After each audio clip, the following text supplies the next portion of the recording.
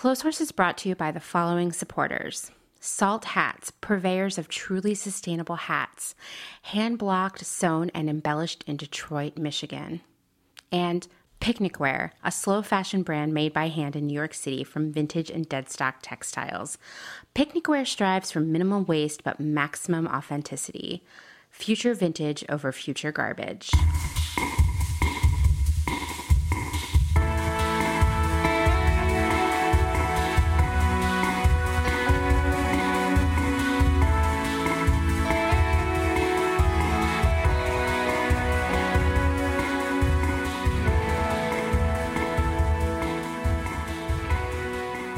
Welcome to Clotheshorse, the podcast that is no stranger to stomach problems induced by a stressful workplace. Oh, the stories I could tell. I'm your host, Amanda. Today's episode is part 2 with the one and only Selena Sanders. I know you loved the last episode. If you thought that one was awesome, get ready for this one. I feel so lucky to have such an incredible guest on the pod. Before we get back into the convo, we have some other important housekeeping to do. First off, I wanted to thank all of our new Patreon supporters. I'm so grateful for all of you, and I hope I don't mispronounce your name. So here goes. Chelsea Harris was my very first patron. Thanks, Chelsea. I've never met a Chelsea that I didn't love. Seriously, like all of you Chelseas are the best, so it makes sense that a Chelsea would be my first patron. Next, we have Lem Huntington, who once drank a whole bottle of Fernet with me in Buenos Aires while I gave him and his brother a tarot card reading. Also, we once had drinks and snacks at the Russian Tea Room, and it was incredibly luxurious. Thank you, Lem. Jenny Martin is the very talented maker behind Recycled Lovers. I urge you to check out all of her amazing quilt upcycling on Instagram, where you'll find her at Recycled Lovers. Seriously, her stuff is so rad. Next, we have another Jenny, but this one is with an I, Jenny Bocut, who has the best name ever, and I hope she becomes the lead singer of a super cool girl band. Thanks, Jenny. Meg Chelu is not only an official Clotheshorse patron, but she's also the person behind Scavenger Vintage. Her styling vibe is like so fresh and different from so much of the other vintage shops out there. You should definitely check it out. It's really inspiring. You can find it at scavenger_vintage on Instagram. Also, Meg is based in Pittsburgh, and I'm starting to realize that Pittsburgh is filled with super rad people. Dustin and I are already fantasizing about a Clotheshorse recording tour where we travel around and interview people in real life, which feels wild because I haven't been able to do that at all. Of course, we'll do this after the pandemic, but Pittsburgh will definitely be a stop. Okay, well, anyway, back to the patrons. Next, we have Elena Butler, who is such a super rad supporter of the pod. I'm actually going to answer another question she asked me in a few minutes, so hold tight. She also signed up for a Pegasus membership, and she's gifting the ad that comes with it to Shift, a clothing brand based in Astoria, Oregon, which is one of my favorite little towns ever. So thank you so much, Elena. Just thank you for your generosity. Celicia Fingerhut is another patron, and you might remember her from our episodes about off-price. Someday, when the pandemic has passed, Celicia and I are going to have a dinner party exclusively composed of food from TJ Maxx, and you're going to want to be on the invite list. Next is Than Hedman, one of my coworkers at my last job and just an all-around lovely person. So thank you so much, Than. Jillian Masland not only inspired the horse-themed tier system, but she also became a patron. It's that is some friendship. She's a real chip connoisseur, but she seems to have transitioned into pizza during the pandemic, which I try not to be concerned about, and hopefully she's still enjoying chips. Jillian, please tell me you're still eating chips. Next is my friend Jilly Maniscalco. Jilly, I hope I didn't blow your last name there. She's an extremely talented print designer, a crockpot enthusiast, and she's my pandemic walking buddy back in Philadelphia. And she's kind of the only thing I've missed from Philly since we moved, and I'm so grateful to have her as a patron. Both Maggie and Katie Bond, the the sisters behind Salt Hats, are also patrons, and they were amazing guests on the pod. If you haven't listened to their episodes yet, I urge you to drop everything and do so right now, because you don't want to be the only person who hasn't heard the I eat ass credit card story. Cell Block Tango is a weekly roundup of the best vintage, and it's also a patron of the pod. I recommend signing up for the new email newsletter like ASAP. You'll find more on Instagram at Cell Block Tango, and that's Cell spelled S-E-L-L, so remember that, or you might have a hard time finding it. Chloe Weatherly is a longtime friend, and I happen to know she's an aficionado of a well-organized fridge, and she's another patron, so thank you so much, Chloe. Next, we have Tori Halligan, certified cat lover and actual book reader. Listen, when a patron loves books and cats, it's like extra super meaningful to me, so thank you, Tori. Becky Tonkin is the proprietor of the aforementioned Shift in Astoria, Oregon, and she's a patron. You can check out her work on Instagram at Shift Astoria. Anna Bartolai is not only a patron of Clotheshorse, but she's also the owner of Stateside Collective, an online vintage store based in Las Vegas, Nevada. So you know she's got some good stuff. And Anna, I'm apologizing now, and really to everyone else whose name I said so far, if I've mispronounced your name. I mean, one of my biggest phobias is actually mispronouncing someone's name. So I will avoid saying a person's name for as long as possible if I'm not completely confident in the pronunciation. That was like a really big confession for me to make right now. Anyway, to continue, Helen Frater is our first international patron. She's from the UK. Thank you, Helen, for making me feel very successful and international. And in case you missed it, Picnicware and Salt Hats are Pegasus sponsors, so thank you so much. In fact, thank you to everyone who's supporting the pod. If you are interested in joining this illustrious group of rad people, you can find a link to the Patreon in the show notes. Your support helps me, pay to keep the show going. So thank you so much. It feels great to be supported in doing something that I love so much. Okay, as I mentioned earlier, I have a question from Elena that I'm going to try to answer. And like all things we talk about here on Clotheshorse, it's complicated. So here's her question. What is free trade? Are all free trade companies definitely treating their people well? I started researching this myself when I learned that Ace and Jig is pursuing their free trade certification, and the topic is surprisingly opaque. Well, it kind of is. I feel like we talk about a lot of things that are both complicated and opaque here, and fair trade is no exception. So according to Wikipedia, fair trade is an arrangement designed to help producers in developing countries achieve sustainable and equitable trade relationships, which sounds great. It seeks to promote greater equity in international trading partnerships through dialogue, transparency, and respect. It promotes sustainable development by offering better trading conditions and securing the rights of marginalized producers and workers in developing countries. I mean, this sounds so good. Like, what could go wrong, right? Fair trade is built around three core beliefs. The first is that producers, so farmers, if it's an agricultural product, and craftspeople, if it's a handicraft, they're given the power to connect with consumers, meaning that we, the consumers, can engage with them as actual people and treat them with the respect that they deserve, and then, therefore, pay an appropriate and fair cost for their work, right? That sounds good. Next, and I'm not going to argue with this, our current global trade practices promote an unequal distribution of wealth between both nations and people, which, yeah, like I said, check. Totally agree with that. And lastly, spoiler, this one totally ties in with the UN Sustainable Development Goals, which you know I love to talk about.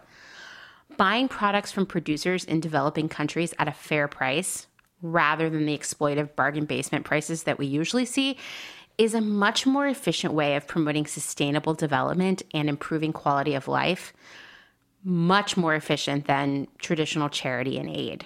To be honest, this all sounds amazing, right? And I wish we were taking the same approach to the world's garment workers. So let's talk a little bit about how it works, okay? The fair trade movement began in the 60s, and it was originally planned to include both agricultural goods like coffee, chocolate, produce, and cotton, but also handicrafts. But by the 80s, handicraft sales were slowing because Western consumers thought the aesthetic was, and this is a quote, tired and played out. Through the 90s and early aughts, there was some innovation in terms of product category and aesthetics, along with a certain trendiness attached to the artisanal nature of these goods. You know, these sorts of decor and fashion trends can be super cyclical. And the combination of those trends with the innovation in terms of the products allowed handicrafts to become about a quarter of total fair trade sales. So they've kind of been hovering at that point since the turn of the millennium, about a quarter. So the other 75% is agricultural products. Until the late 80s, most of these fair trade products were only offered in specific fair trade stores, which, I mean, by nature sort of limited the scope of the business. They just weren't reaching as much of the population as they could have. The solution was to get more of these products, specifically the agricultural ones like coffee, spices, quinoa, and chocolate, into mainstream stores. And to do that, a special fair trade label had to be created so customers could understand why these products were slightly more expensive. And I'm sure by now you have bought some fair trade coffee or chocolate. I've definitely even bought some fair trade quinoa. I haven't really looked at the spices I've bought, but I guess I should. I tend to buy those in bulk. But fair trade, it's safe to say, is in a lot of stores that we shop in, both kind of your regular mainstream grocery stores. You might see it at Target. You're definitely going to see that kind of stuff at Whole Foods and Trader Joe's. Now, psychologically, these labels are very effective at giving customers a feeling of, making a good choice and performing a good deed. After all, these products are lifting people out of poverty and paying them fairly for their work, which is, it sounds so simple, but it's just so hard, it seems, for people to be paid fairly for their work. It's a recurring theme around here. In order to carry this fair trade label, not just everyone gets it. Well, okay, we'll get to that part. But in theory, not just everyone gets to slap a fair trade label on what they're growing. A product must be first certified by Fair Trade International, which is also known as the FLO. I don't know if anybody calls it FLO, but I like the idea of that. The crops must be grown and harvested in accordance with the international fair trade standards set by FLO, and the supply chain must have been monitored by FLO to ensure the integrity of the labeled product. We're talking about all of the growing practices involved, so pesticides, soil use, crop rotation, all of those things. And fair trade handicrafts also must be certified in terms of the kinds of people producing them and the conditions in which they work. When we talk about clothing and textiles, we are generally referring to fair trade certified cotton. And it's a pretty big industry at this point. By 2015, almost 75,000 cotton farmers in developing countries had obtained fair trade certification. Ostensibly, fair trade cotton is superior because the producers are paid a fair price, which lifts the producers out of poverty. This all sounds great, right? Well, as I hinted at, there are some issues. One of the main controversies or criticisms is around the more premium price we pay for fair trade products. It's especially egregious in the world of fashion. You're probably not surprised, because there's no transparency around how much of that increased retail price is actually going to the producers of the cotton. Studies have actually indicated that very little of it is, and instead we're just paying a premium price because, well, we're willing to. So it actually benefits the brand or retailer, not the person who produced the cotton.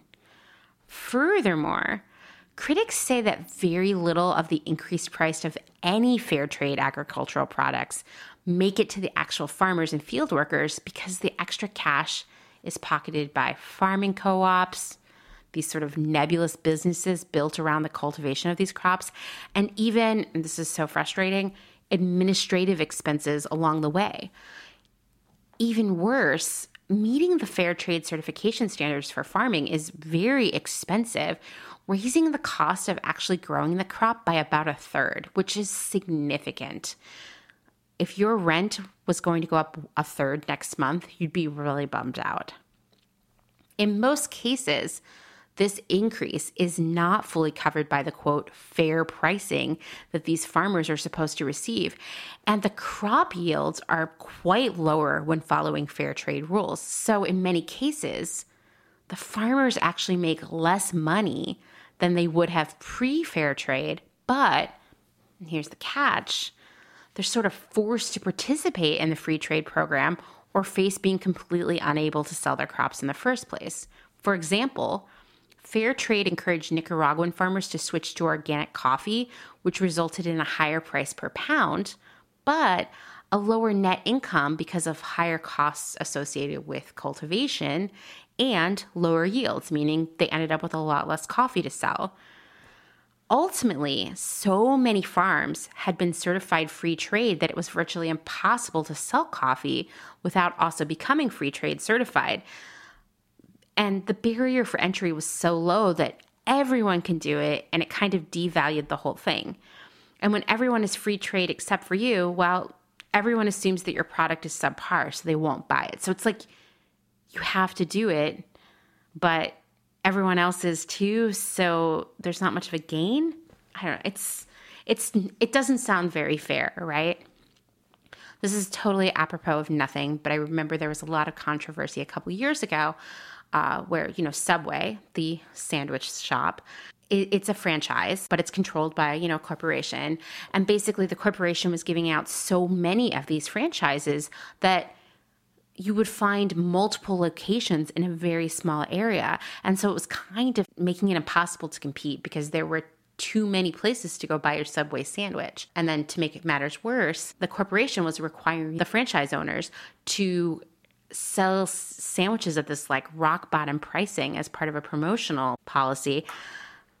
And it was affecting their ability to make any money at all. And in fact, a lot of these franchise owners lost money and had to close up. So I guess what I'm saying is, strangely enough, Subway sandwiches have a lot more in common with fair trade cotton and other agricultural products than you might think.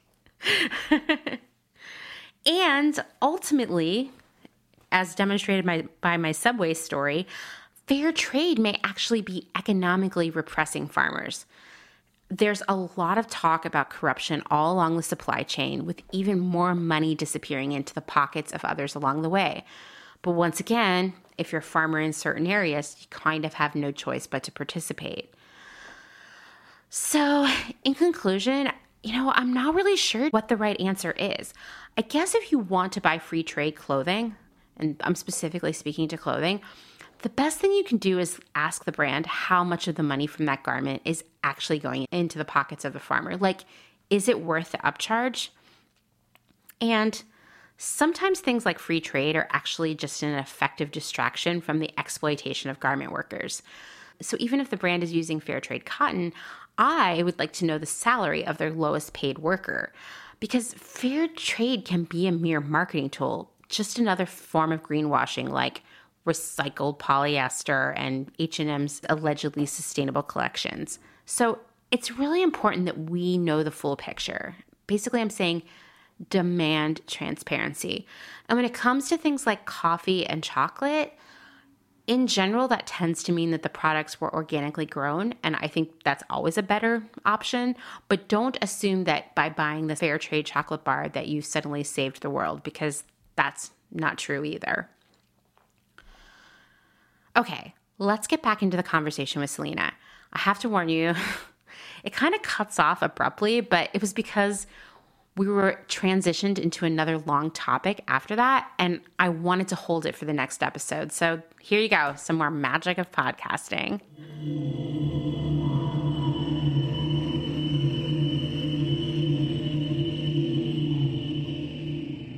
Oh man, Amanda, like now that I really think about going back and sort of refiguring my life, how much I've changed really. Mm-hmm. Because in my 20s, when I first started in the industry, this was a world to me that was very foreign. Like, I love the art of making clothes, just like from going to school and just learning the craft and the art behind design in general.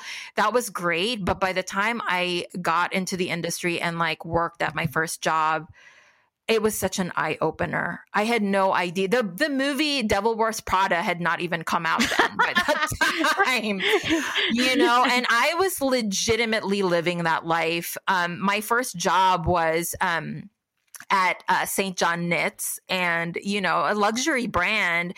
They're still around. Like, you know, I think they still have a small office, but they're no longer what we know them to be back then. You know, they were, you know, headquartered in this beautiful place, like in Irvine. And I mean, the most amazing and tremendous place, because it was magical. I mean, we would get orders of skeins of Italian yarn. Like, I just remember they would be like shipped in this like temperature controlled truck. Oh my gosh. And all the designers would just like stand there and like wait for them to unload, because it's playtime, you know. There was this beautiful swatch room. And all the swatches, there were all the patterns you can already basically make, right? There's an archive, because think about it. It's years and years and years and years of basically building a library. They had a swatch room where you basically pick your yarn and then you combine, and then you write the code of your pattern that you want made. And then you go to the engineering room where they, you know, kind of program it so that each yarn, because there's so many different yarns, like boucle, and like, you know, there's some that are like with like lurex, and like some that are like very woolly and like fuzzy and like just beautiful yarns in general. And you would give it to your engineer, your swatch engineer, because they would have to calibrate the stitches so that to accommodate for some of the textures of the yarn. And you would just basically wait, and then they would make you this like 5x5 swatch, and it would just like magically come out of the other side. It was literally like, you know, those like easy bake ovens, but like for yarn. Oh my God. It was just so magical, like going in there, and then all the ladies were wearing lab coats, and it was just like so beautiful. And I, at that time too, was given the very high honor of designing the hardware for all the jackets. So I would just like sit there in a room, and this was my first job. I was like 22 years old, like sitting there sketching all the St. John, like, and I didn't have to use Photoshop or anything. It was all hand sketched. Wow. Because we had basically a jewelry and a hardware factory in Mexico, and the head of the factory there would drive to Irvine, and then I would sit with him and explain the dimensions. I would pick all the different like enamels and the different like kind of colors of like the finishes, you know, what kind of like golds I'd like. And there was like 50 types of golds, which was really incredible. Wow. And I would give him the specs, and literally a week later he'd come back with all my buttons, you know, and then we would just like do all these like sketch selections, which was really great, because the creative director at that point would like, you know, give us like movies to watch. And he was like really obsessed with like Jackie O, and, you know, we watched a lot of like Bonnie and Clyde, and, you know, we just sit there in these like screen rooms and then sketch away. And it was just, I'm setting the scene as if this is the perfect job, right? I know. I'm like, wait a minute. This isn't what I thought happened. But then, yes, here we go. Basically, Mrs. Gray and the Grays, who owned and built St. John, were basically pushed out. They were basically gone, and, you know, they were bought by a private company and hired a creative director who, unfortunately, really liked to kind of push his strength, like as far as like, it was great because he was also friends with a lot of designers from New York. So every day we would have a new designer walk in. Like I saw Vera Wang walk in one day, and he was like, and I was wearing this shirt from Target, and she looked at me, she's like, cute shirt. And I'm like, oh, it's from Target. You know, like it was just really funny. We'd had Jason Wu, like Philip Lim would come. Like there was just like a bunch of people that were there all the time. So he really did make it like a true design house. But unfortunately, the old management that was still left behind, there was a lot of resentment, because think about it. Some of these designers had been there for years. Mm-hmm. Mrs. Gray used to actually gift the designers a tennis bracelet with diamonds in it. What? And you basically get a diamond for every 5 years that you spend working. That's crazy. Yep. And the day of my birthday, which was literally maybe 3-4 months within me working there, and I was just an assistant. I couldn't design because all the head designers were designing. Assistants just did what assistants did, right? Like cut swatches and do all of the stuff that your designer wanted you to do. And literally that was the day of the reckoning.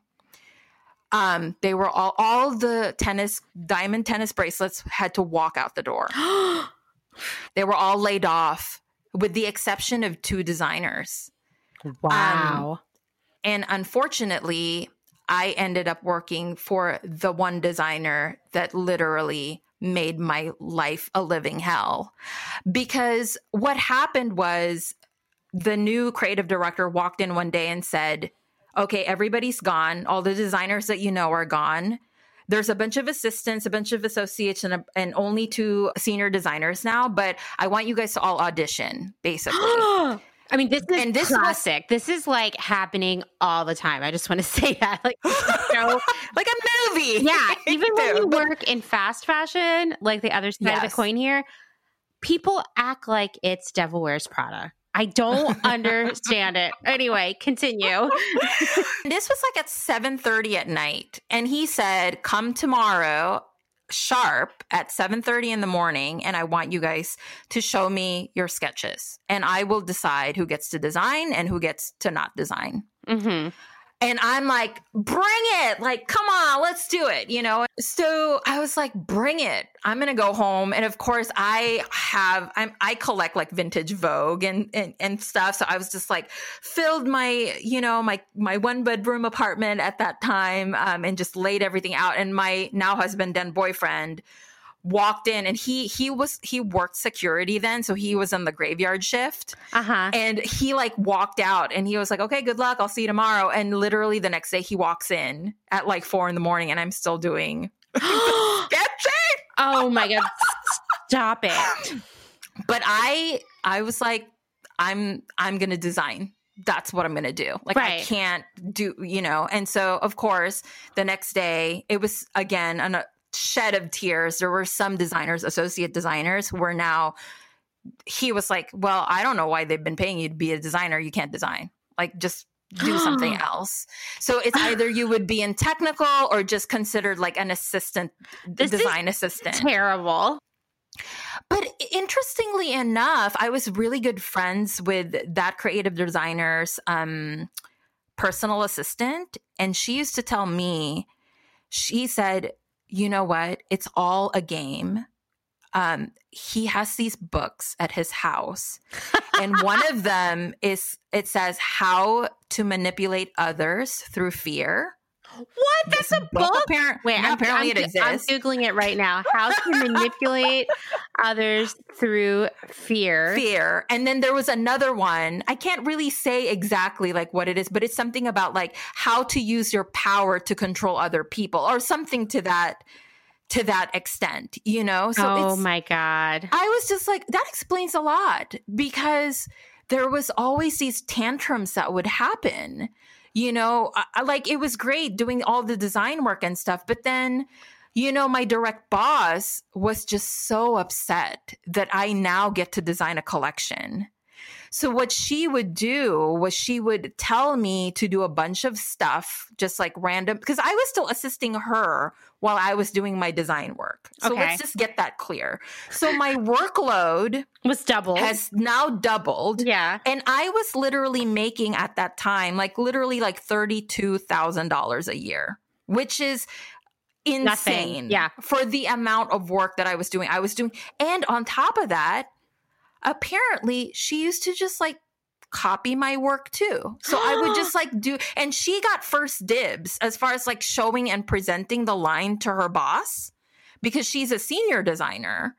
Mm-hmm. And then after that, I'm told, it's just like, ooh, Selena, like, don't show that anymore because that's already been approved. And I'm like, what? I haven't showed this to anybody. And they're like, well, no, she's already showed it, including my swatches that I've swatched already. Oh my God, this is so Devil Wears Prada. And on top of that, because she would give me like mundane tasks, like go to the swatch room and I need you to organize all the swatches chronologically by year. Or, go to the trim room and I want you to organize all the trims by color. Oh and my then God. After that, stop. seriously, Amanda, by the time she would leave the office, by like 5:30, and of course too, while she's doing this, she's like planning birthday parties. She has a personal assistant on top of me being her assistant. She was like planning out her birthday parties for her kids and like, doing all of this stuff while I'm doing this work. Jeez. And then I only get to start my work literally when she leaves at like 6:30 at night. So I am there until midnight, sometimes 1:00, and I have to repeat it again the next day. And I remember the creative director sat me down and was like, "You're disappointing me so much." And I was like, what? And he's like, I can see you're very talented, but you can't like own your work. Like you have because how am I able to own my work when I can't even get the work done? Exactly. He was like, and of course I was so afraid to like rat my boss out. There was no way. I was so scared that I basically would just apologize. And then, oh my God, you and I talked about this offline, but I feel we're among friends with your listeners. But I literally developed a huge case of digestive issues from this job. I mean, as you know, I was like, oh my God, me too. And there was something like physically wrong with me, but I never connected the 2 and 2 together. Right. Like, I just didn't think that it was possible that my job was getting me sick.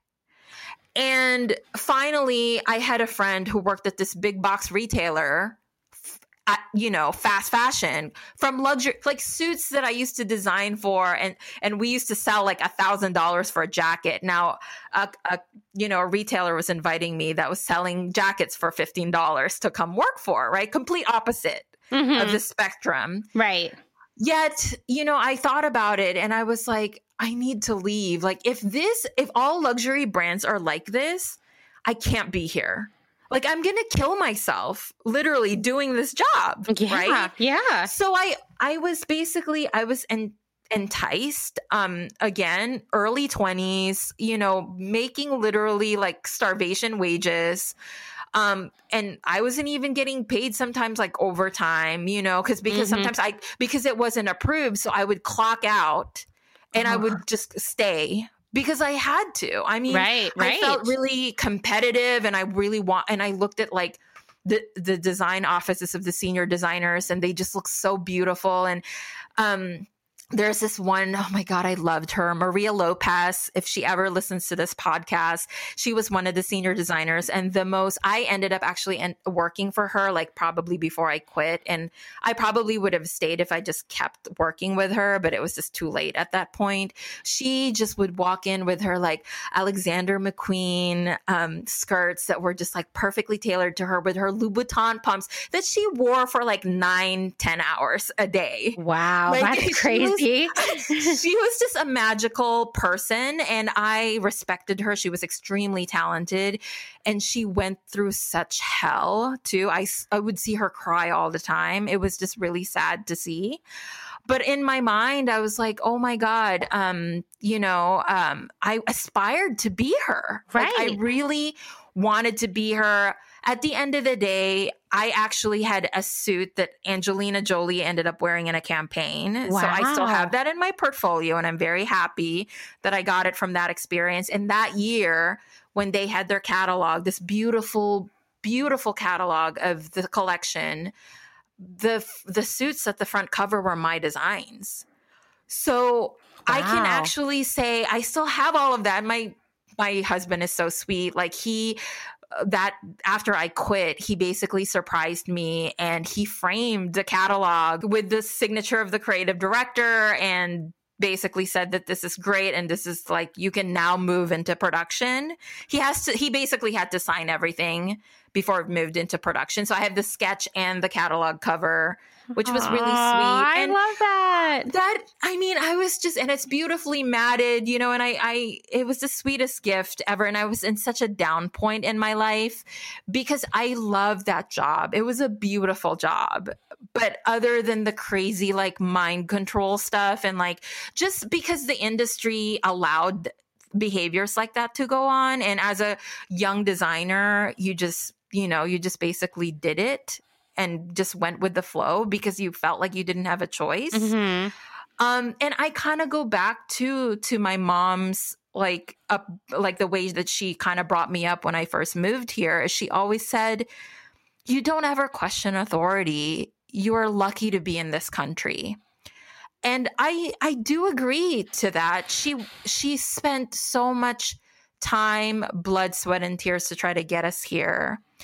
And I wasn't going to ruin that for her or for myself. Mm-hmm. So I think I went through my career having that embedded in me, that you don't push back. Now that I'm older, I can, oh man, like it's all come out. It's always pushback from me now, Right. But when you're that young and so, kind of like untouched yet and so moldable, Mm-hmm. you basically just conform. And I went through several jobs, that big box retailer. I had also freelanced a lot because after the recession, I basically couldn't find a job, but I booked a lot of freelance gigs. I worked for like a uniform company that made uniforms for Avon ladies.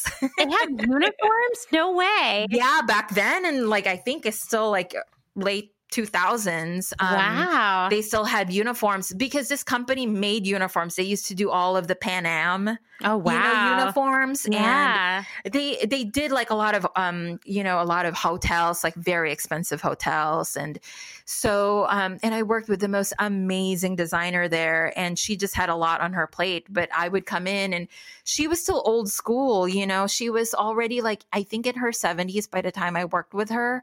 So we would hand sketch and hand draw everything, and we would do it in the way like Antonio. I don't know if people know Antonio, who is like I think my biggest inspiration in fashion illustration. Mm-hmm. We would do it in his style, and we would do these big boards and presentations.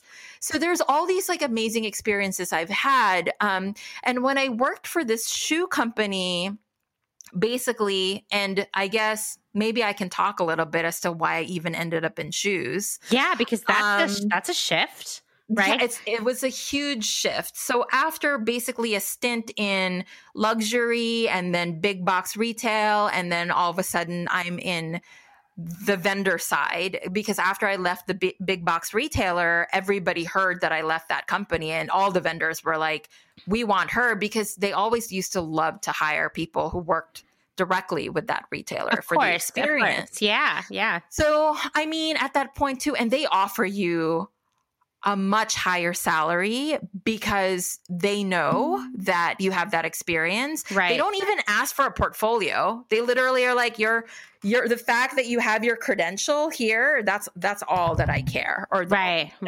Yeah. And so one day I got a call from a fellow Otis alumni, and she was like, hey, I saw your resume on the Otis job board. And I'm like, dude, the last time I updated that was like 2005. I've been in the industry like 5 years now. And she's like, I don't know, it's still there. It says you're looking for a job and we need a footwear designer. And I'm like, oh, well, I'll find somebody to like recommend to you. And she's like, no, I want to see you. And I'm like, why? And she's like, well, because there's also this big stuff happening apparently on the footwear side that obviously the apparel side didn't know. But there's also a lot of very kind of old school footwear designers that are just like stuck in their ways. And they're now considered, least if we call garmentos, quote unquote, in the garment side. On the footwear side, there's basically just these like quote unquote like line builders. Oh, totally. I just recently learned a bunch about this, and like shoe dogs and shoe dogs. Yeah. And it's like the shoe version of the garmento, which are these people who have been making clothes forever. And they're stuck in their ways. It's always these like much older men who are trying to tell you what teenage girls want to buy, right?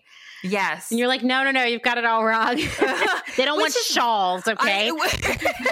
It's really sad sometimes, too, because the buying teams at retailers are getting younger and more women now, you know? So the fact that, like, you're going to put a group of very young, savvy, funky, like fun merchants and designers in front of a Garmento or like a Shoe Dog, quote unquote, there's a disconnect, and obviously their businesses are suffering because of that. Who's gonna want to buy something from this like smelly dude? And I had one time ask me if I was just working until I got married. I mean, this is like the kind of people you're dealing with, and I was like, no, why would I just work until I got married? Like, that's crazy, you know? They're just like so old fashioned. It was affecting their business. Oh, yeah, I'm for sure. And so when I spoke to the person who was a designer there, she was like, dude, I've only been here like 5 months. I was a swimwear designer. And she was like, wow, we have a new COO. And he was a merchant at Marshall Fields, who Macy's bought. He basically is like, I need to reconfigure this in order for this to work. We need to bring fresh, talented people and people actually who are in the apparel side, because the category that they were trying to look for are seasonal footwear designers that really are not necessarily on the footwear floor pad. It's going to more be in the accessories side. So think about like your fuzzy, like winter slippers, you know, or your like summer sandals. They're all hanging footwear. That was kind of the position they wanted to fill. Although I ended up designing other things that were like fully built footwear, that was really the main job that they wanted to fill. But I was just so excited because one thing people may not know about me is I am a shoe addict. I didn't know that either. And my collection is in storage right now. And I honestly, and I told you this when we had our like pre-talk before the pod, I would probably own 2 homes right now if I did not have an addiction. I mean, oh my God. No, I mean, I hear you. I'd probably own a home if I didn't have so many clothes.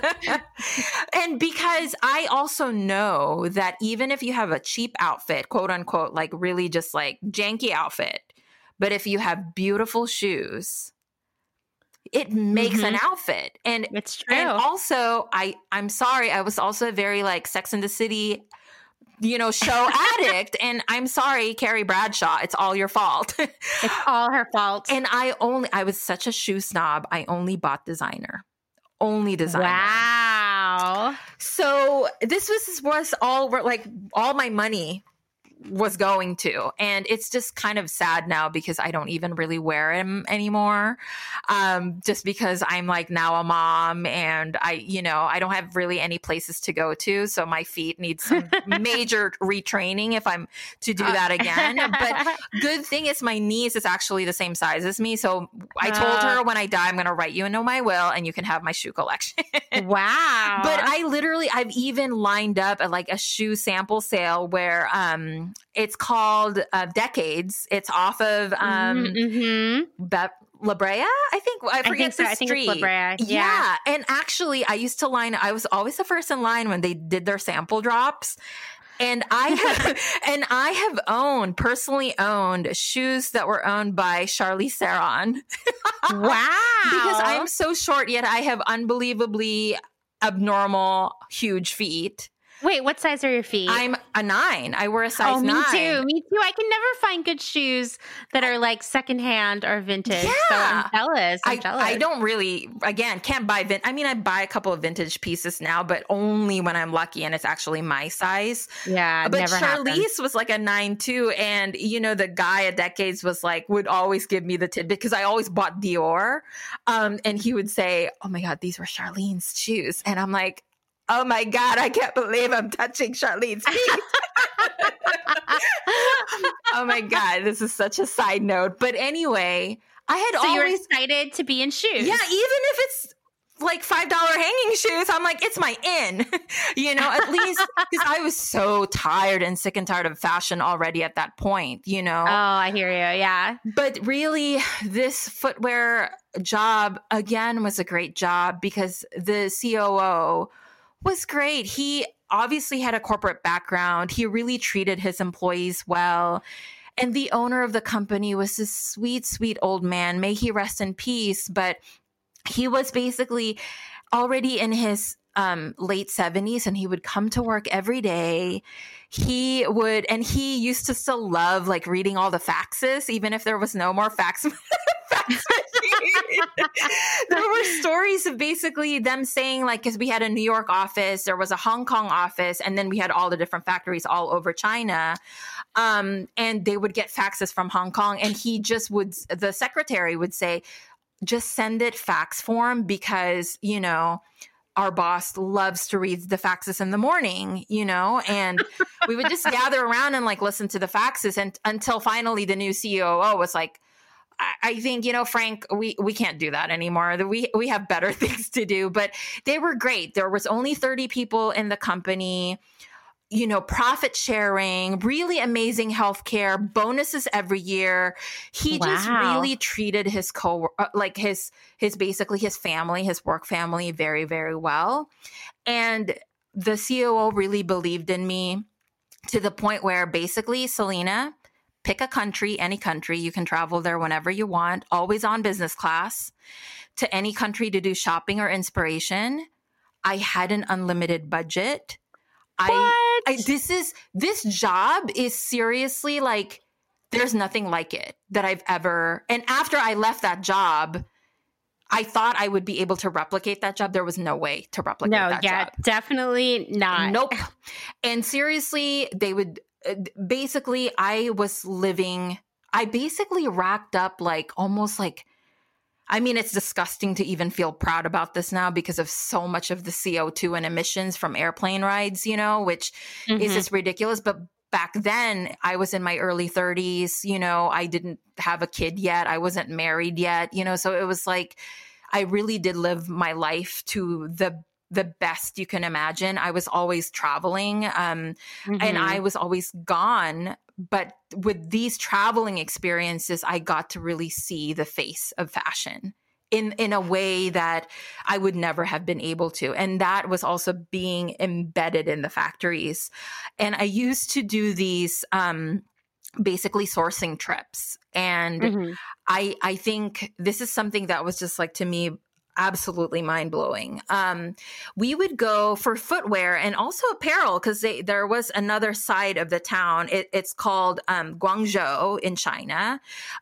It's probably like a drive off of Hong Kong if you like cross that bridge, you know, to get to the mainland. It's basically the first area closest to Hong Kong. And you would go in there, and there was this called the Shoe City. And it's basically selling materials to make shoes, whether it's the rubber for the outsoles or the upper materials, whether it's in all like real leather to polyurethane leather to any sort of fabrics from jacquards to anything you can imagine, laces, whatever you can think about is in this place. And I would even describe it as like the size probably of, I don't know, like Santa Monica. Maybe just the store itself, you know, it's stores after stores after stores. And basically it's like a wet market almost, like to anybody who's ever been in Asia where it's just concrete, like the forest concrete, but it's always wet because they spray it to avoid flies from like, you know, kind of circling around. And that's because there's a lot of things that get dumped on the ground, like whether it's like food from the restaurants there or just raw materials or like glue or like anything that you can imagine. And then they just hose it down and it kind of goes into this like strain or like, you know, like little drain. It just gets strained into the little drain over a ditch or whatever it is. But it's just very narrow lines and stalls of materials from the ground up and buildings that are like 10 floors up. So think about the size of Santa Monica, and then on top of that, the stalls, and then the different layers. And it's just so interesting because the moment you walk in as a first timer, you're just so excited to like buy from the first stall, right? But my guide would always say, nope, like we got to go in, like we got to go deep in to the point where we are just lost because there's just so much ground to cover. And you can see that they have swatches. They basically just have swatches. And I would have a giant IKEA bag and I would just like dump swatches, and the swatches were free. You could just take off the swatches. But if I'm really interested in something special, which is interesting because you go stall after stall, and then you come to realize, just like when you go to like a foreign country and you're buying souvenirs, they all have the same stuff. Totally. I knew you were going to say that. And it's the same thing if you go to a trade show, honestly. Yeah. It's the same stuff in every booth. So it's exhausting work. But at the same time, when you find those little gems that separate one stall from the other, you basically start to negotiate and try to figure out how to get sample yardage, because your plan is hopefully not to wait for them to make the materials, but to take it now. So you can go to your factory, you build your shoe, and then by the time you're done with your trip, you can take all your shoes back to the United States. That's kind of like the timeline. And that's why we were always there 3 weeks at a time, you know? So the only problem, though, is they look at you and they're like, well, we don't sample. We want your business. We want production business. And so what happens then is I never end up getting samplings, like sample yardage. We would always have a map on our trips, because I covered so many parts of China, like from Pudong to Guangzhou to Shenzhen, Ningbo, Shanghai. Like I'm spouting all of these places. They exist, you guys. I'm not like making them up because it sounds like made up sometimes when I think about all the different cities I've been to in China. China's such a big country, you know, and every sort of part of China is like they specialize in one thing and another, you know. So I have like my jelly shoe factory is kind of in the southern part, like my sort of like hanging like kind of embroidered slippers are on this side. So we would always make a pilgrimage, you know, towards all of China to do this. And then I would always have to constantly make a plan and say, okay, I need you to sample this for me. And so what ends up happening is they actually now end up knocking off the materials and the swatches that I've taken from that stall in my sourcing expedition. But at the same time, you think about those materials too, which I'm like, oh, this is so familiar. This material is so familiar. And then you come to realize it's a swatch that I had gotten from a Korean mill like 6 months ago. And I come home to the United States and I'm like, dude, that's the exact same material, color and everything. The only difference is the quality is like, you can tell it's cheaper. Right. So basically it's a knockoff of something Korean. And probably, because I have also worked at those Korean mills, they show me all of the samples that they've cut the swatches from to show me that they are like really close to the original. And a lot of them, sometimes I've seen Chanel pieces cut up. Okay. I was wondering about, so like, isn't that crazy? I mean, I'm like, of course, I'm not surprised by this because I've seen this kind of stuff time and time again, but it's important to like point out for the listeners that we are now coming to accept, or at least know, that everything we buy is a knockoff of something else. But how about thinking about the materials being a knockoff of a knockoff of a knockoff of a knockoff? Like, that's how crazy this industry is. It's like, are there any original ideas anymore? I don't honestly, and I don't believe, and correct me if I'm wrong, I think Diane von Furstenberg at some point, because she was the president of CFDA and she had been knocked off so many times print-wise, I think she lobbied Congress to try to figure out a way to at least give certain designers a copyright to prints and all that. It just didn't go anywhere. Yeah, you know? I mean, it's like, you're the most protected for prints. It's the area where you're most likely to maybe have a case. But the reality is that like suing someone for knocking you off doesn't really lead to very much. And so people just don't do it. Unless you have a lot of money and like a group of lawyers to like do it for you, like she does. Because I mean, just from reading from stuff, they actually did say that her company has made actually a lot of money going after people. I mean, my vendor got sued by her. No way. But not like her, we did not get sued directly by her. They sued the retailer, obviously. And then the retailer basically just obviously passed it on to us. And then we had to figure it out with her team. Kudos to her, because I think it is really important to try to protect your intellectual property. After we got sued, the company I'd worked for, the textile designers would now have to register all of our prints. This is another added cost, is sometimes like our customers didn't know that, you know, was being added onto this, because it takes a lot of time. And there's actually like a team or a service that you have to basically hire to like look at the original, because we would always have to provide our inspiration and then the print, basically our remake of the print, and they would have to figure out if it is within the percentage of modification for it to be considered different enough from the original. That's pretty typical. It's kind of crazy. You know, I had this job, you know, working for a startup, and I worked like 7 days a week. My boss would just call me and text me all day, all night, no matter what. And one day I was homesick and my phone rang, and it was my boss calling to tell me that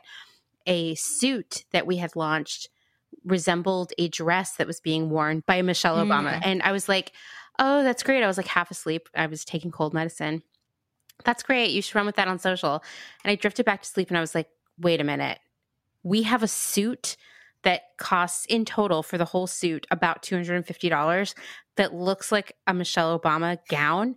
This is bad. And so I look up this dress and I'm like, someone sold us Jason Wu knockoff fabric. This is bad. This is very, very bad. I know. I'm like, okay. Oh my God, you're going to be on like the first feed on Diet Prada. I know. I was like, jump out of bed. I'm like so sick. I'm like, the suit has to be pulled off this website right now. Pull that Instagram post of the suit side by side with the gown. Like, this is very, very bad. Like, obviously we did not look to knock off Jason Wu. I don't think it was even on anybody's radar, but the vendor offered us a fabric that was a knockoff of Jason Wu's fabric, or maybe it was his extra fabric. Who even knows? Yeah. But like, I don't think the vendor knew that either. That's how like insidious this like material and print knockoff market is, you know, and the vendor didn't want to take the suit back. And I was like, we literally cannot sell this. Like, you need to hold your mill accountable or something. Like, this, we just can't have this, because you know what's going to happen is Diet Prada is going to post this and say that we knock off Jason Wu, which we would literally never do. It wouldn't even make sense for us to do that. You know? Yeah. I mean, it makes a lot of sense from, like, again, from the print side, but you know, I do think that the web is so really just complicated and windy to the point where you have no clue really what it took for that garment to be made. I mean, it's almost like if you had to hire a detective to figure out the different steps it took to get to that end result. Oh, totally. That detective would fail immediately. Nobody, even Sherlock Holmes, would not be able to crack this case. Like, it's so intertwined and really going back to what I said about my experience at that footwear company. I mean, let's even talk about shoes for a second. I went back and said about that $5 sandal that we were going to try to pay our factory like $1.50 to make for us. I mean, think about, on top of just how cheap it is to make, there are so many toxic chemicals that are like within the working conditions to make these shoes.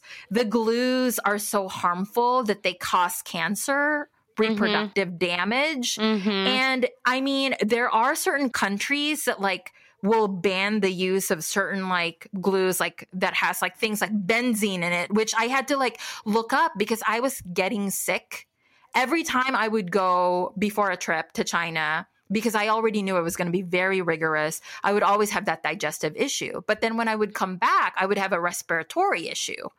So my nurse practitioner at that time was like, okay, I'm going to send you to this doctor. We'll have to figure this out, because and I used to travel all the time and it would happen constantly. So, and then it turns out that after finally, he was like, okay, give me a scenario as to what's been going on. Where have you been staying? What have you been eating? What have you been exposing yourself to? And I would explain. And then they're like, okay, I need to give you an assignment. You need to go back and ask your factory what is in those glues. Because I always could remember the smell of melting plastic and the smell of glues. And then just basically, especially during winter season when we would cut plush, which is that like fake, like fuzzy stuff, you know, the lint would just like fly all over the place. Yeah. And I didn't wear masks then. Like this was pre-pandemic. Nobody wore masks. Not even the factory workers wore masks. And I felt like it was just rude to wear a mask when everybody else wasn't wearing a mask. That type of thing. It's just really bizarre. But right. I would be the same way. I totally get that. I would also be like, I don't want to feel like a princess or something. Yes. And I always ate with the factory workers instead of being put in this like nice room, you know, to like eat with the bosses. I always insisted to eat with the factory workers. Like it was always something that I felt like I needed to make a connection with the people that were at least executing the styles I was creating. Right. So, interesting, as I was doing the research and they just sent me like basically the labels of the glue, and then I had to have somebody in the office translate them for me. And get this, one of the ingredients that sticks into my mind is formaldehyde. Oh, that is on so much stuff. Like I was reading about how a lot of activewear is treated with formaldehyde. So when you wear it the first time, you're literally wearing formaldehyde on your body. I mean, that's what they use to like embalm people. Yeah. There was also ethyl acetate. I don't know if you guys know that, but it's cancerous. There's also ammonia, which I think about that and I'm just like, man, these are such like weird things. But I had to look them up because I was like, what is that? They also sometimes will have, and these are like chemicals and primers basically that are used to treat the materials before that they can actually adhere into what other material you want to adhere them to. There's acetone, you know, which if pure acetone, you guys, I mean, who wants to inhale pure acetone? I mean, that's what you use to dissolve your gel manicure. Like that's insane. Yep. So imagine, and sometimes the factory workers live in the factory too.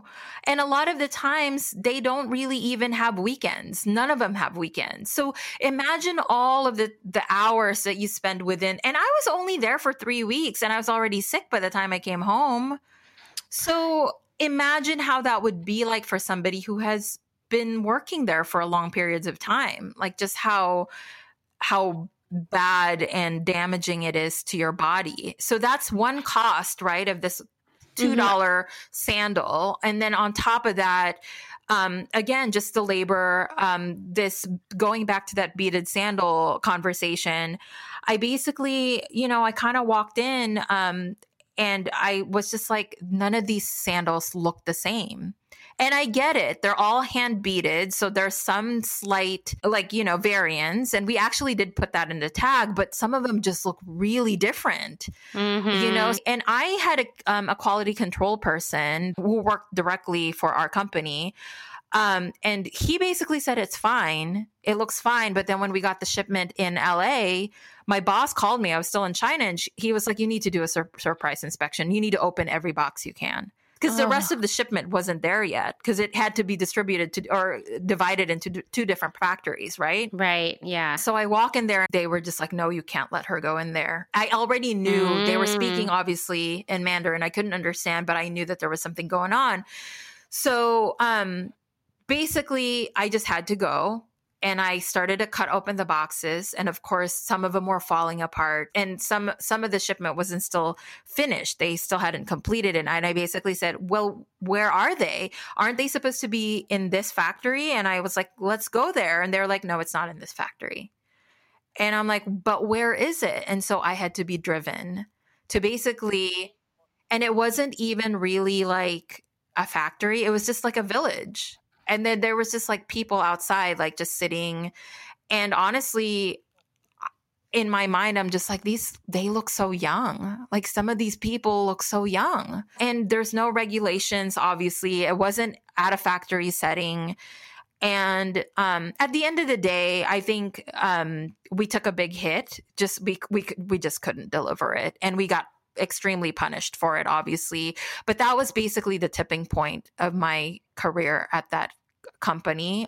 And I just couldn't do it anymore. It was just so hard. On top of that, I got threatened by one of the people that had was like part owners of the company. He only had 1% of the company, and he had been there for such a long time. He was like a true shoe dog. He had worked there since he was like 18, and he was already like 72.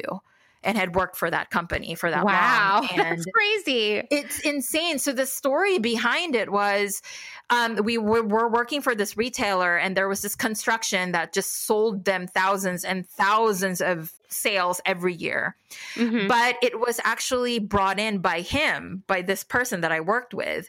Unbeknownst to this company, we actually owned 2 companies that was under our umbrella, but that retailer didn't know that we owned both companies. They were looked at as separate companies. Stop. That is crazy. Yeah.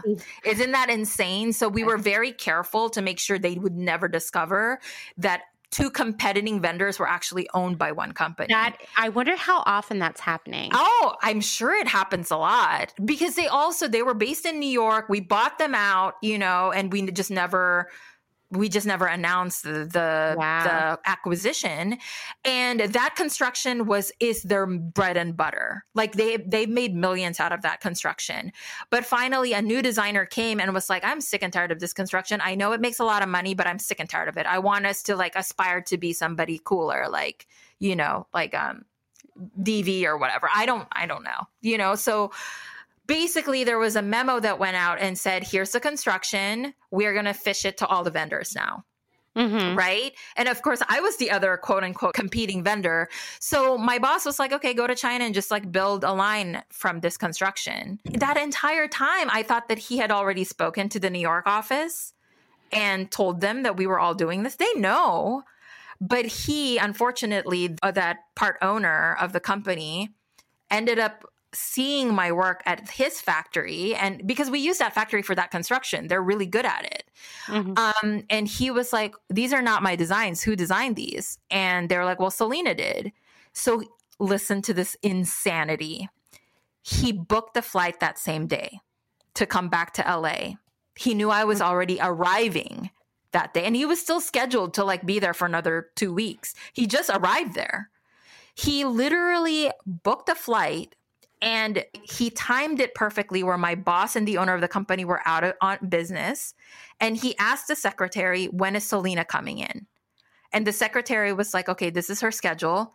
He apparently sat in his office and just stared at his computer, not doing anything for 3 hours. This is insane. And when I walked in, and I'm jet lagged as fuck. Right. And I'm just like coming in at like 12 o'clock or 1 p.m. He corners me in his room, in his office, and shuts the door behind him. He locks it. He closes the blinds to his office. So at this point, I'm just like so dramatic. Oh my God. I was just like, what is happening? I seriously froze. I just like froze, and I was like, what is going on? Because I thought this dude was cool. I mean, again, he was 72. He was like my grandfather. We went on trips together. He used to tell me stories about like when he was really cool and would like hang out with like Steve Madden and like go to parties and all this stuff. And, I thought he was a cool guy, and he would like send me materials and, and all of a sudden his eyes were shaking. His hands were shaking. And like right in front of me, basically pointed inches to my face. And he was just like, what the fuck are you doing? And basically started to just go off. And Amanda, I just literally remember my eyes, just like tears just rolling down. And then finally I was like, I need to leave. I couldn't even, those were just my words. I need to leave. And I basically just like walked out. Wow. And then I called my boss, and of course, like, he called me back immediately, and he's like, I'm really sorry that happened to you. And I'm like, well, what are you guys going to do about it? I really feel threatened, and I don't want to work with him anymore. I don't want to travel with him, and they were like, we can't. He's like a part owner of the company. Like, I'm sorry, you just have to live with it. And I basically said, I need to take 2 weeks like a mental break. Like I have just been traveling nonstop. My husband basically was just like so afraid that our relationship was going to fall apart because of this job. I was exhausted. I had seen so many things. I already knew that there was something wrong with this industry, but seeing it firsthand like this, and on top of the drama and just like the psychopathic attitude that I've had to deal with, I was just beaten to the ground, even to the point where I felt like I hate to compare this to something like domestic violence because I don't take that very lightly. I know people who have had that experience, but this is kind of like a form of it. It was like a form of it. Oh, I agree. I feel like these work relationships can get really abusive and be very traumatic. Like it's not okay. It's absolutely not okay. And despite the fact that I felt like I was making a lot of money and I was buying all the designer shoes that I wanted, it was not enough. When you're young, you feel like that can fill a hole in your spirit because you feel like now you belong. Like I literally was driving this very expensive car and, I finally was like, I got this like amazing apartment. I was like throwing parties, but at the end of the day, I just felt like such an imposter. I just felt like I wasn't being myself. I also looked back at that girl who lived in that apartment in the West Side, and I was just like, this is not the same person anymore. And I did not like what I was becoming. And I basically took the 2 weeks off. And in that time, I did a talk at a college. It was at this university, and my old professor became the chair of the fashion department. And I was just being surrounded by all these young people who were showing me their senior thesis and their collections. And I basically was like, wow, I want this. I want to come back to this. I want to erase like some of these problems, that I've had as far as my soul just being like ripped apart from what I've seen. But also people, your listeners today, a designer, sometimes they think, oh, it's so glamorous. You're just sketching and doing all of this stuff. But in reality, that's really not the job of a designer anymore. It's more execution and just making sure you're being a manager of basically from inception to like from idea to it being on the shelves. Like that's your job, is to just make sure shit doesn't hit the fan. Like that's your job. And what kind of a job is that? On top of that, you're already creating to such a destructive industry of what it's doing to our planet and just consumerism in general. And at that point, I've never worn any of the stuff that I designed in my 15 years of working. I just have to say that right now. I only have maybe one St. John suit and one St. John jacket that I've had. All my other jobs, I've never kept anything from there or worn any of it. I've always just thrifted all this entire time. And so I was just like so fake. I felt like such a fake, like doing this job, selling this product, yet I didn't even believe in it. I mean, I think that's really common. I've been having so many conversations lately with designers and buyers, and that's a recurring theme, that you work for these brands, but you don't believe in it. You don't wear the product. You don't like it. You don't respect it. You don't think it's nice. I mean, how sad is that to create things, use your creativity, like your gift, to make things that you don't even like or respect? That's just so sad. It's very, very sad. And the one thing that I've learned, from getting older and just having a kid and the pandemic, we are given one life on this planet. And this may sound really like, kind of cheesy, but I look at my own mother, who I always envision in my mind as this like really fashionable girl and woman, and just like always so fabulous. She's now 72. She's still fabulous, but we recently went to Mexico on a trip, and I remembered she used to like outpace me on everything. She walks really fast, and now she can't outpace me as much as she used to. And then it just finally hit me. I need to make these next couple of years or decades in my life they just have to count. Like I can't look back on my life feeling like my biggest regret was just wasting, I feel like, a gift that I had been given. And so the teaching portion of it really put me down to earth, because I now was going to be, I ended up obviously quitting my shoe job. And my old professor was like, you can work here, and it's literally going to be like $32,000 a year, which was exactly the amount I was making at my first job, right? So come full circle. But it was an adjunct professor responsibility. I could still freelance and do things I like, and I could finally build a family. I bought my house. I basically had my baby, and I was making literally not even a quarter of the money I was making at my footwear job. Yet I was able to save more money because I was so much more conscious of my spending. I was no longer constantly bombarded by trends, because when you're in this industry, right? You and I talked about this. You're constantly in the stores shopping.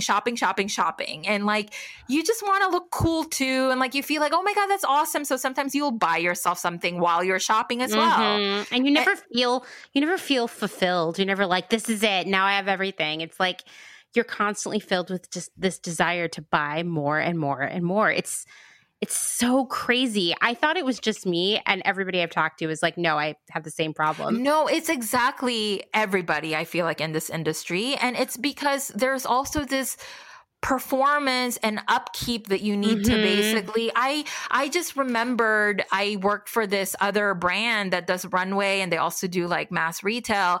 And I wore my like Chuck Taylors like to work every single day, because my job was like lugging fabric up and down the stairs and stuff. And I'm not going to be walking around like, my old boss in Louboutin heels. Like, that's just ridiculous, for somebody like me who had a job title like that. Like, it was just not going to happen. And she just looked at me, and she was just like, oh my God, aren't you like, don't you have another pair of shoes? Like, you're wearing those again? Something. I hate that. And I'm like, lady, you are in the runway division, and you literally are like the head designer, where you're like, that's your job, And I mean, part of me felt like when I was so young then, I was so ashamed by that comment, especially in front of other fashionable girls.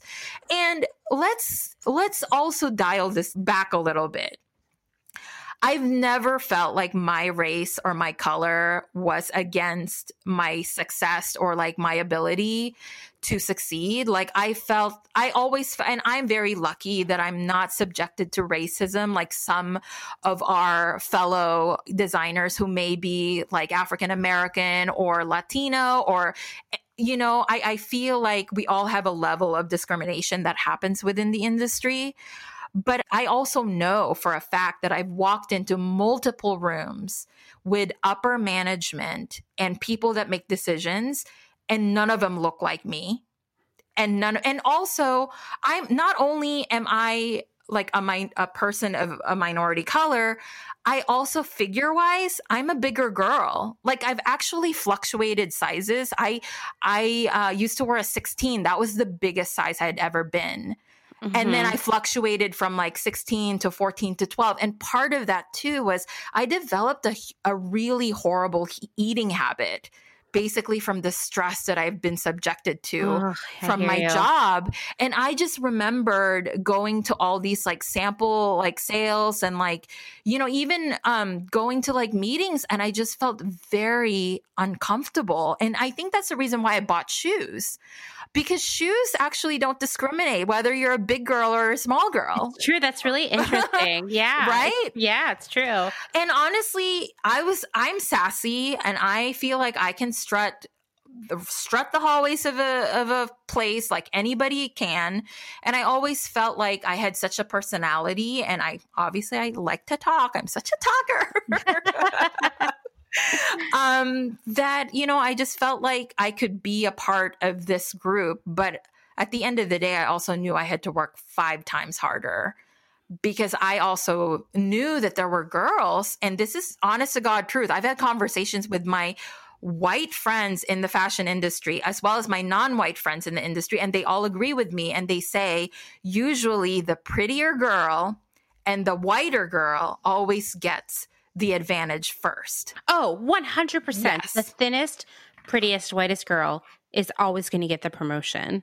And it's like what you expect. I would also say it's the thinnest, prettiest, whitest, richest girl too. Yes, thank you. Adding that last piece too. Absolutely. Because I would work with people where I'd be like, how are you so rich? You know, like, why are you working here? And those would be the people who would be continuously successful. The weight thing is, I mean, listen, I would reach points in certain jobs where I felt like I had such little control over my own life and what I did for 50, 60 hours a week that I would starve myself because at least it was one thing I could control. And plus, the way I would look at it is if I could just get down to like a 4, I'll probably get a promotion. I mean, how insane is that? Do men ever sit around and think about things like that? Oh, no. Are people in other industries sitting around thinking if I could just starve myself down a size or 2, I'll be division manager? No. I mean, it's insane. And I'm white. It's the only advantage I've had coming into the fashion industry because I grew up poor. I'm not super thin. I'm not this mega babe. But I would see how no one... You are a mega babe. I'm just going to... I'm going to give you that. The mega babe part. But like people, I would see in the rare instance in which we were interviewing a candidate of color, which let me tell you, does not happen very often. I mean, I'm sure you can agree with me on that. Like, absolutely. HR is not even bringing these people in, right, that are not white and pretty. And it would always be like, well, I'm just not sure if they're a cultural fit. You know, they're not a brand fit. It would be things like that. And so in the rare instance where someone who wasn't thin, rich, and white and beautiful came in for an interview, the excuses for not hiring that person would be all over the place and make no sense. It would suddenly be like, I think that person's a job hopper. And I'd be like, we all are. That's the industry, right? What are you talking about? Or I had a creative director once say to me, actually, it would be really great if we could hire a Black person for our team because then we could never be accused of cultural appropriation. And I was like, the worst. I know. I was like, oh my gosh. Hear yourself say that? Like, that's not okay. This was later in my career, so I was able to be like, that's racist. I mean, I was literally able to say that. Jeez.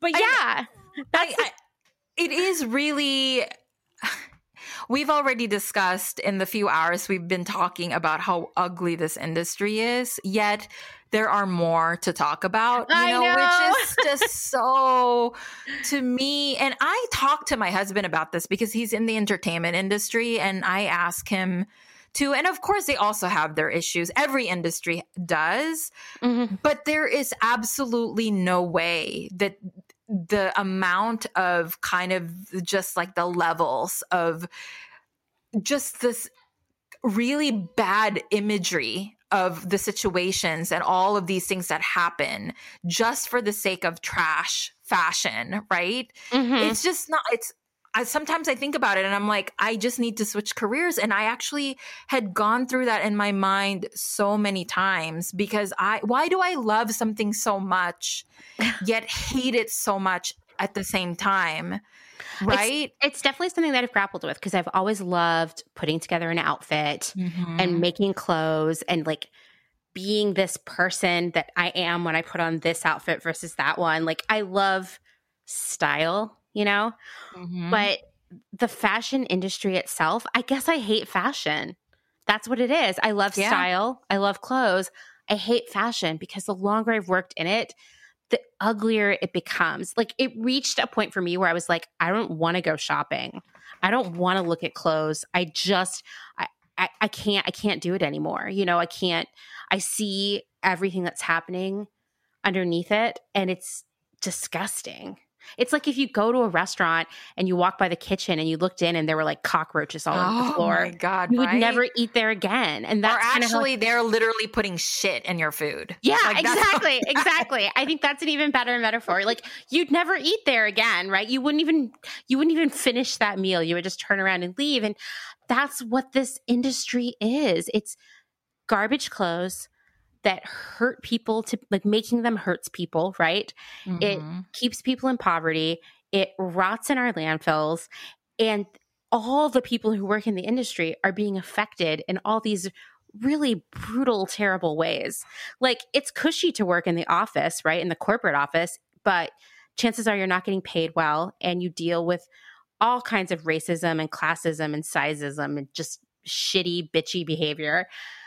It's not a good job for anyone. I mean, I guess maybe the people in charge, I don't even know. Maybe they're having a terrible time too. Maybe they're sitting around saying, if I could just go down 2 sizes, I'd be CEO. I don't know. I honestly think as women in general, we're always very hard on ourselves because of the imagery that's been put in front of us. I mean, just to add, like the advertising and the marketing that the fashion industry pushes for. And I'm just really excited now because I feel like we're coming to a turning point. Like I actually have like Vogue Runway, the app on my phone, you know, and when I you know, turn it on, I've seen very recently plus size models, you know, people of color, like walking that first like runway shot. Cause there's like a visual that comes up.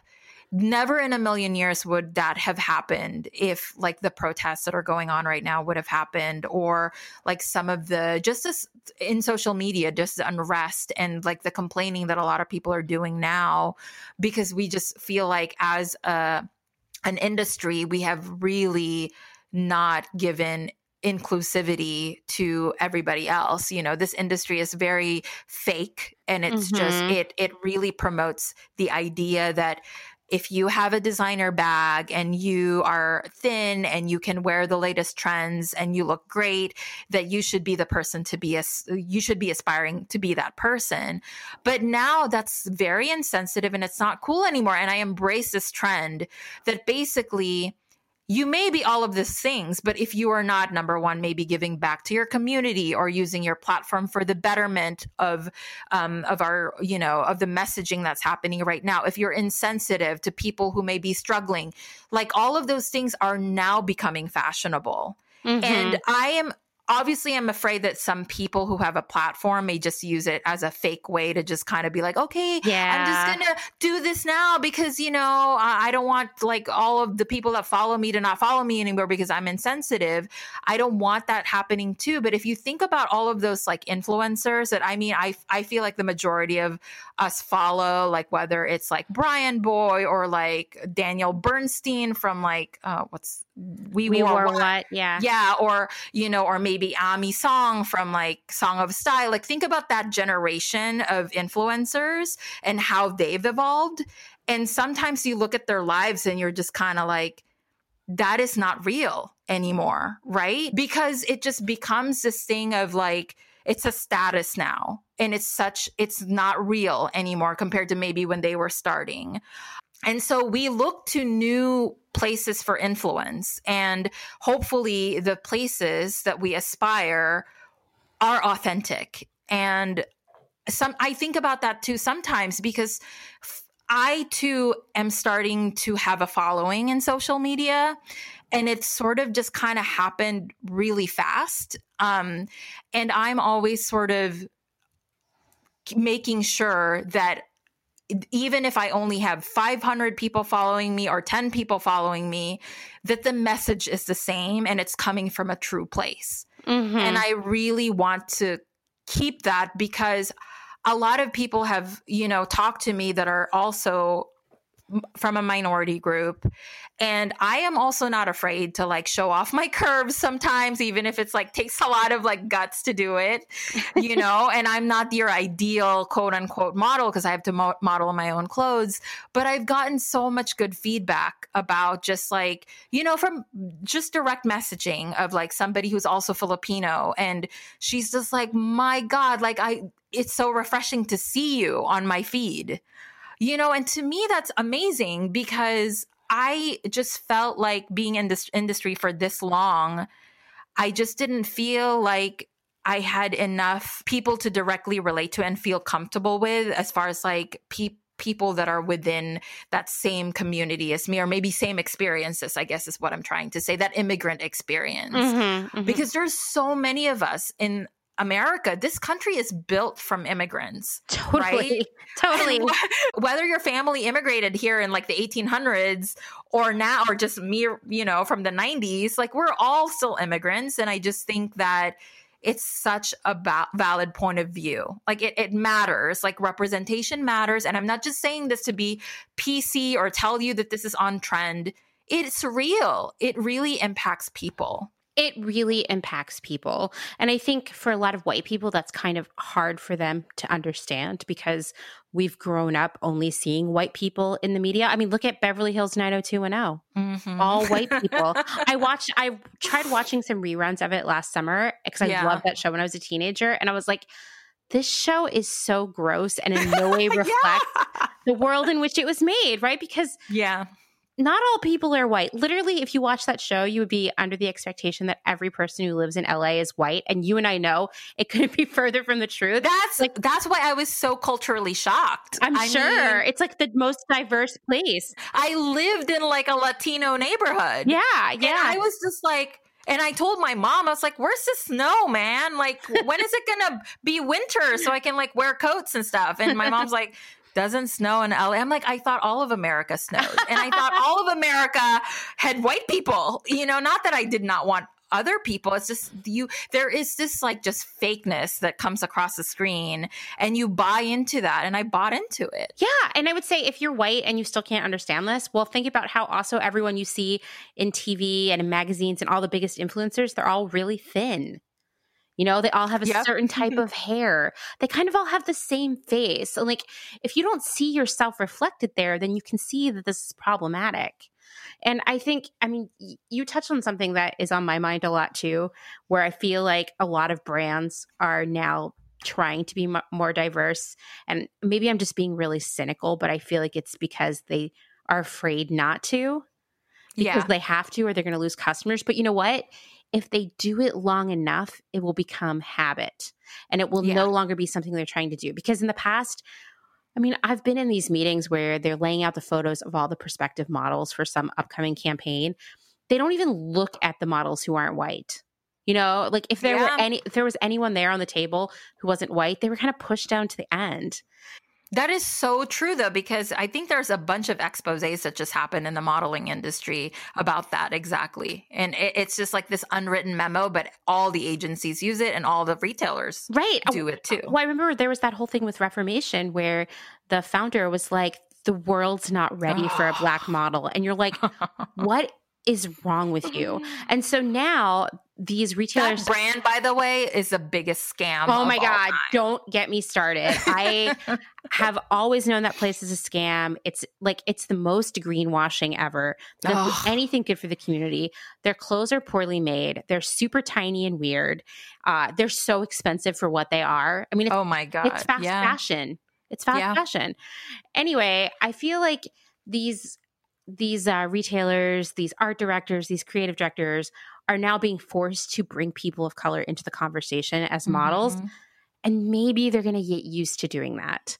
And they won't subconsciously only look at the white models. I don't know. I don't want to get myself too excited because I don't trust anyone, but Well, I mean, I think that cynicism is a natural reaction because you and I both know from have been working in this industry for such a long time and seeing it firsthand that there's a lot of things that companies do just because they want to save their butts for profit's sake. And even if it's fake, they will go through any lengths to basically try to save face or try to make sure that they're giving their, their board of directors and stakeholders, like their basically their rewards at the end of the year. And I know that again, from living in this capitalist consumerist society that we're in, but I do have to say, and this is statistic that is like proven and backed up, this country's face and just the people that live in this country, the demographic is completely changed. It's changed and it's continuing to change.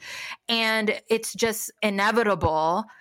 And it's basically not going to be sustainable for any brand anymore to basically ignore that fact. They will not have a choice. And maybe that's bad because they're not doing it out of genuine care for inclusivity. But I almost feel optimistic that the basically the consumers are pushing them to do better. And yeah, and I honestly, it just refreshes me. Honestly, I had to reevaluate my feed personally, the last like pre-pandemic, because I was starting to I could see through some of the insensitivity and maybe some of the people that I used to follow in my early 30s that I felt are no longer where I am today. Like I saw them grow, but not to the type of growth that I was going through. And I have had to like delete a bunch of people because the thing about social media is it's so powerful. We have such an addiction to our phones. We are constantly looking at imagery, and whether or not we want to say, oh, it's not going to affect me, it affects us tremendously. It does. It's in your head. It is in there. Even if it's not like right in the front of it, it's behind everything that you do. I can feel how it affects me.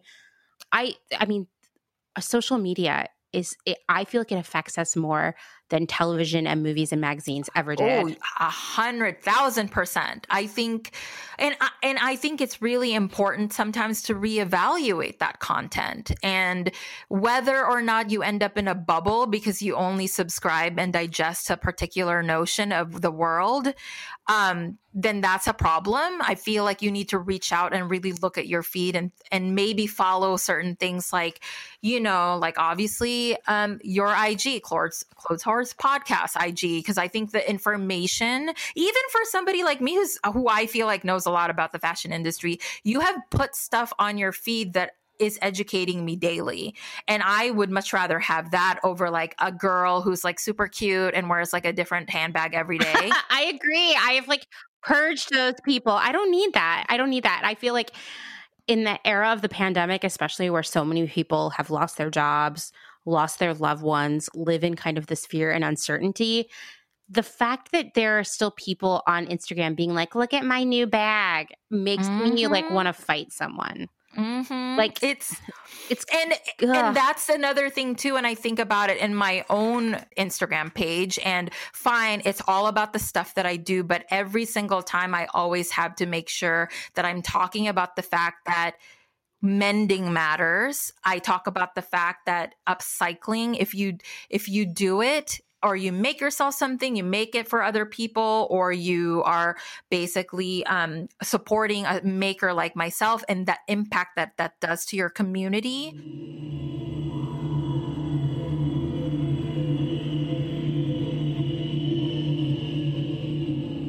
That was part 2 of 3 of my conversation with Selena. Isn't she the best guest ever? I also wanted to add that after I recorded the intro for this show, she became a Pegasus patron too. So look out for future ads from Selena on Clothes Horse. Thank you so much, Selena, for not only being the best guest, but also being a patron. That's incredible. I feel really, really lucky.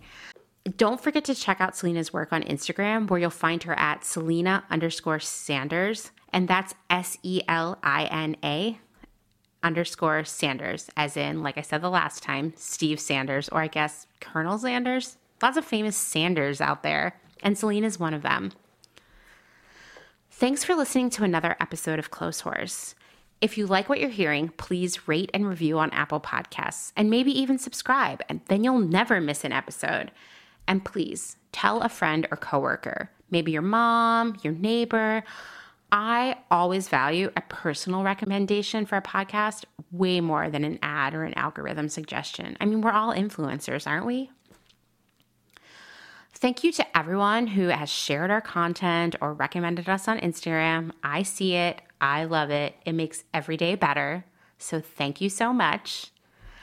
Do you have some feedback, an episode idea? Do you want to be a guest on Clothes Horse? Drop me a line at clotheshorsepodcast@gmail.com or DM via Instagram at clotheshorsepodcast. Also, if you have a question like Elena, hit me up because I love researching the answers. If I can't find the answer for you, I'll find someone who can. If you can't get enough of podcasts, then check out my other show, The Department. I co-host with my friend Kim. We talk about trends, taste, our obsessions, all kinds of weird things. And this week's episode is about candy. And listen, I don't want you to get too excited, but one of us may or may not have almost peed our pants from laughing. So you don't want to miss it. Thanks, as always, to Justin Travis White for our music and audio support. And special super duper thanks to his parents, Gerald and Cindy, for buying me awesome lawn care equipment that I literally would not have ever been able to buy for myself. And then patiently teaching me how to use all of it. I guess I'm a country girl now. All right, bye.